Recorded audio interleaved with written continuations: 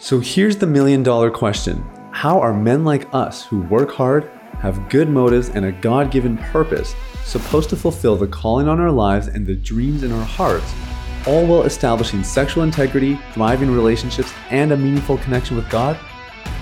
That is the question, and this podcast will give you the answers. My name is Sathya Sam. Welcome to Unleash the Man Within.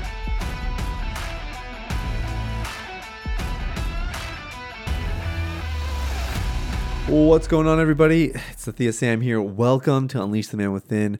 Welcome to episode 501. Oh my gosh, guys. I can't believe it. We just crossed 500 episodes in our interview yesterday with Sean and Helena Bonato.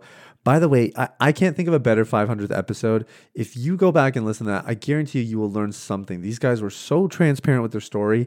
And if you're single and maybe you've just wondered what it's like to go through these challenges in a relationship, these guys really, they shared beautifully about it. And if you're looking for just practical ways within your relationship to handle this stuff well, again, they're just spot on. So much value provided in that interview.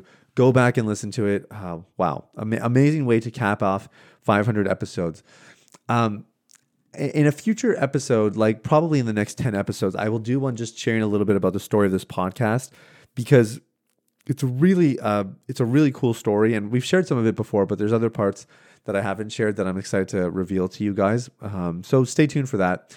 What I wanted to do today is I wanted to talk about the 5 most commonly asked questions that we get either through the podcast, through our clients in Deep Clean, on Instagram. You know, we're having 300 conversations a day on Instagram now, sometimes more. And so what that means is that, what it means is that we get a lot of questions, right? And we find out what people are really curious about and where they're struggling. And so I think this is going to be a really valuable episode. I would start this one because I think if you can get some clarity on the questions we're about to answer, then there's a pretty good chance you'll be able to move forward in recovery. The one thing I'll say, and this is something that has become very clear to me just in the last probably 8 months, a lot of people fail in recovery because they don't know their next step. What do you mean they don't know their next step? What I mean is they have this big plan, like here are the 9 things you need to do, but they don't know which one they need to do first. And if they do know which one to do first, they don't know which one they need to do second.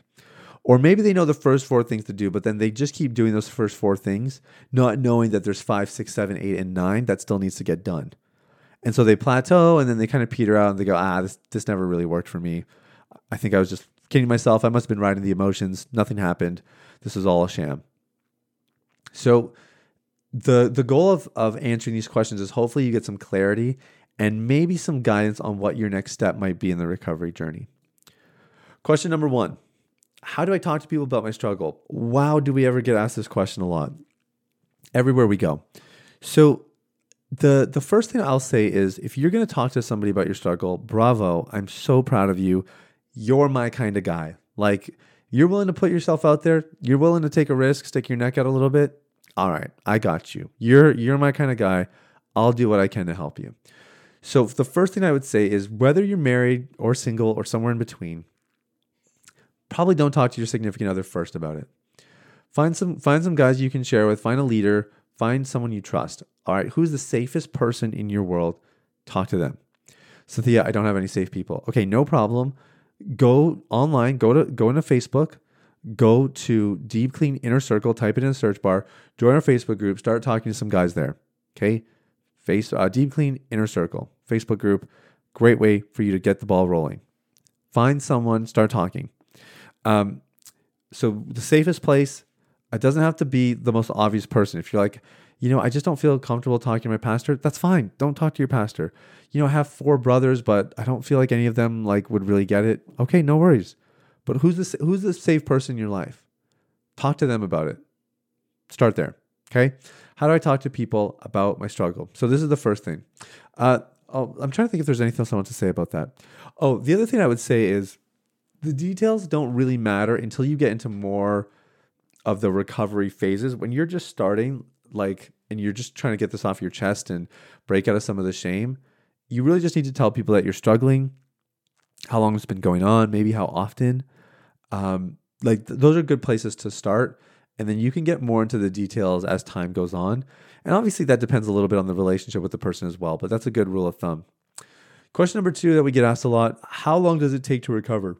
So this is a really dangerous question for me to answer, because if I say 5 years, something's going to happen, right? Either you're going to get terrified and be like, what? This guy's an imposter. No way it takes 5 years. I know people have been set free overnight. I know some people it took a couple months.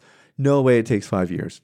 If I say 3 weeks, you're going to be like, oh, awesome. And then after you hit week 4 and you have a relapse, you're going to be like, oh, this guy doesn't know what he's talking about, right? Like I don't want you to get too latched onto the outcome or the time frame. It's way more about the process and the in-between.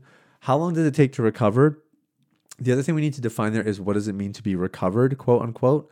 I would say recovered is where you are free, okay, not just sober, but you've actually experienced freedom. Sobriety is, hey, I've gone this long, X number of days, I don't watch it anymore, but maybe you're white knuckling, maybe you're miserable in it. Freedom is where you've actually done the heart healing, you've done the work, you've reached that place where temptations come and they go, and you see yourself differently, and you don't need the filters, and you don't need to abstain from social media, and it's that kind of that's what I'm talking about. Recovery, that to reach that place takes 2 to 5 years. That's just the honest truth. You could get there faster. People definitely get there faster, but on average, it takes 2 to 5 years. Some people it takes longer. If it takes longer than 5 years, you're probably doing something wrong. Like, it took me 5 years because the first 3 years, I was just white knuckling it, reading my Bible more, and talking to an accountability partner who was struggling just as bad as I was, right? So like, I wasn't really approaching freedom those first 3 years.